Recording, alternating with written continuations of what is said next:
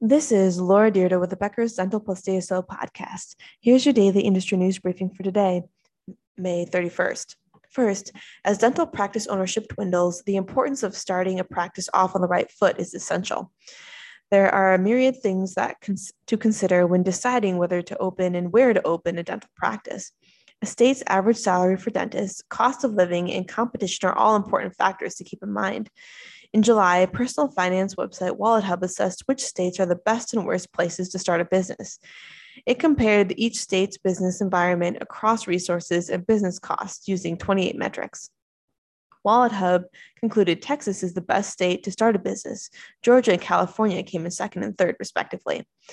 The cost of living in Texas is $31,702, while the average salary for dentists in the state is $150,060. Although the average California dentist salary is $165,950, it has the fourth highest cost of living of any state at $40,372. Georgia has a similar average dentist salary as California at $165,160. However, Georgia has a much lower cost of living at $33,255. These states' markets are not without competition, however. Robert Traeger, a dentist for employees at JFK and LaGuardia airports in New York City, said, quote, states like California, New York, and Texas have the most practicing dentists and the most competition. Their salaries are competitive, but may not be the highest. In states with less dentists per capita, in the other states that have many underserved areas, dentists can command a much higher salary for their skills. The best states to open a business, according to WalletHub, are Texas, Georgia, California, Florida, Idaho, Utah, Colorado, North Dakota, North Carolina, and Massachusetts. The worst states to start a business, according to WalletHub, are New Jersey, Connecticut, Rhode Island, West Virginia, Wyoming, Alaska, Missouri, Pennsylvania, Delaware, and Virginia. 2, Four Corners Property Trust, a real estate investment trust, recently acquired Heartland Dental property for $3 million. The Kansas property is under a triple net lease with approximately 8 years left.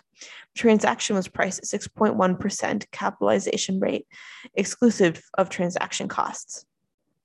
And finally, a Kentucky dental practice bookkeeper recently pleaded guilty to federal tax charges, according to ABC affiliate WTVQ. Kathy Thorner was an office manager and bookkeeper of her husband's dental practice in Ashland, Kentucky, called Caring Dentistry. In September 2021, she and her husband, Dr. William Thorner, were charged with federal tax crimes after allegedly spending thousands of dollars on personal expenses and defrauding the Internal Revenue Services.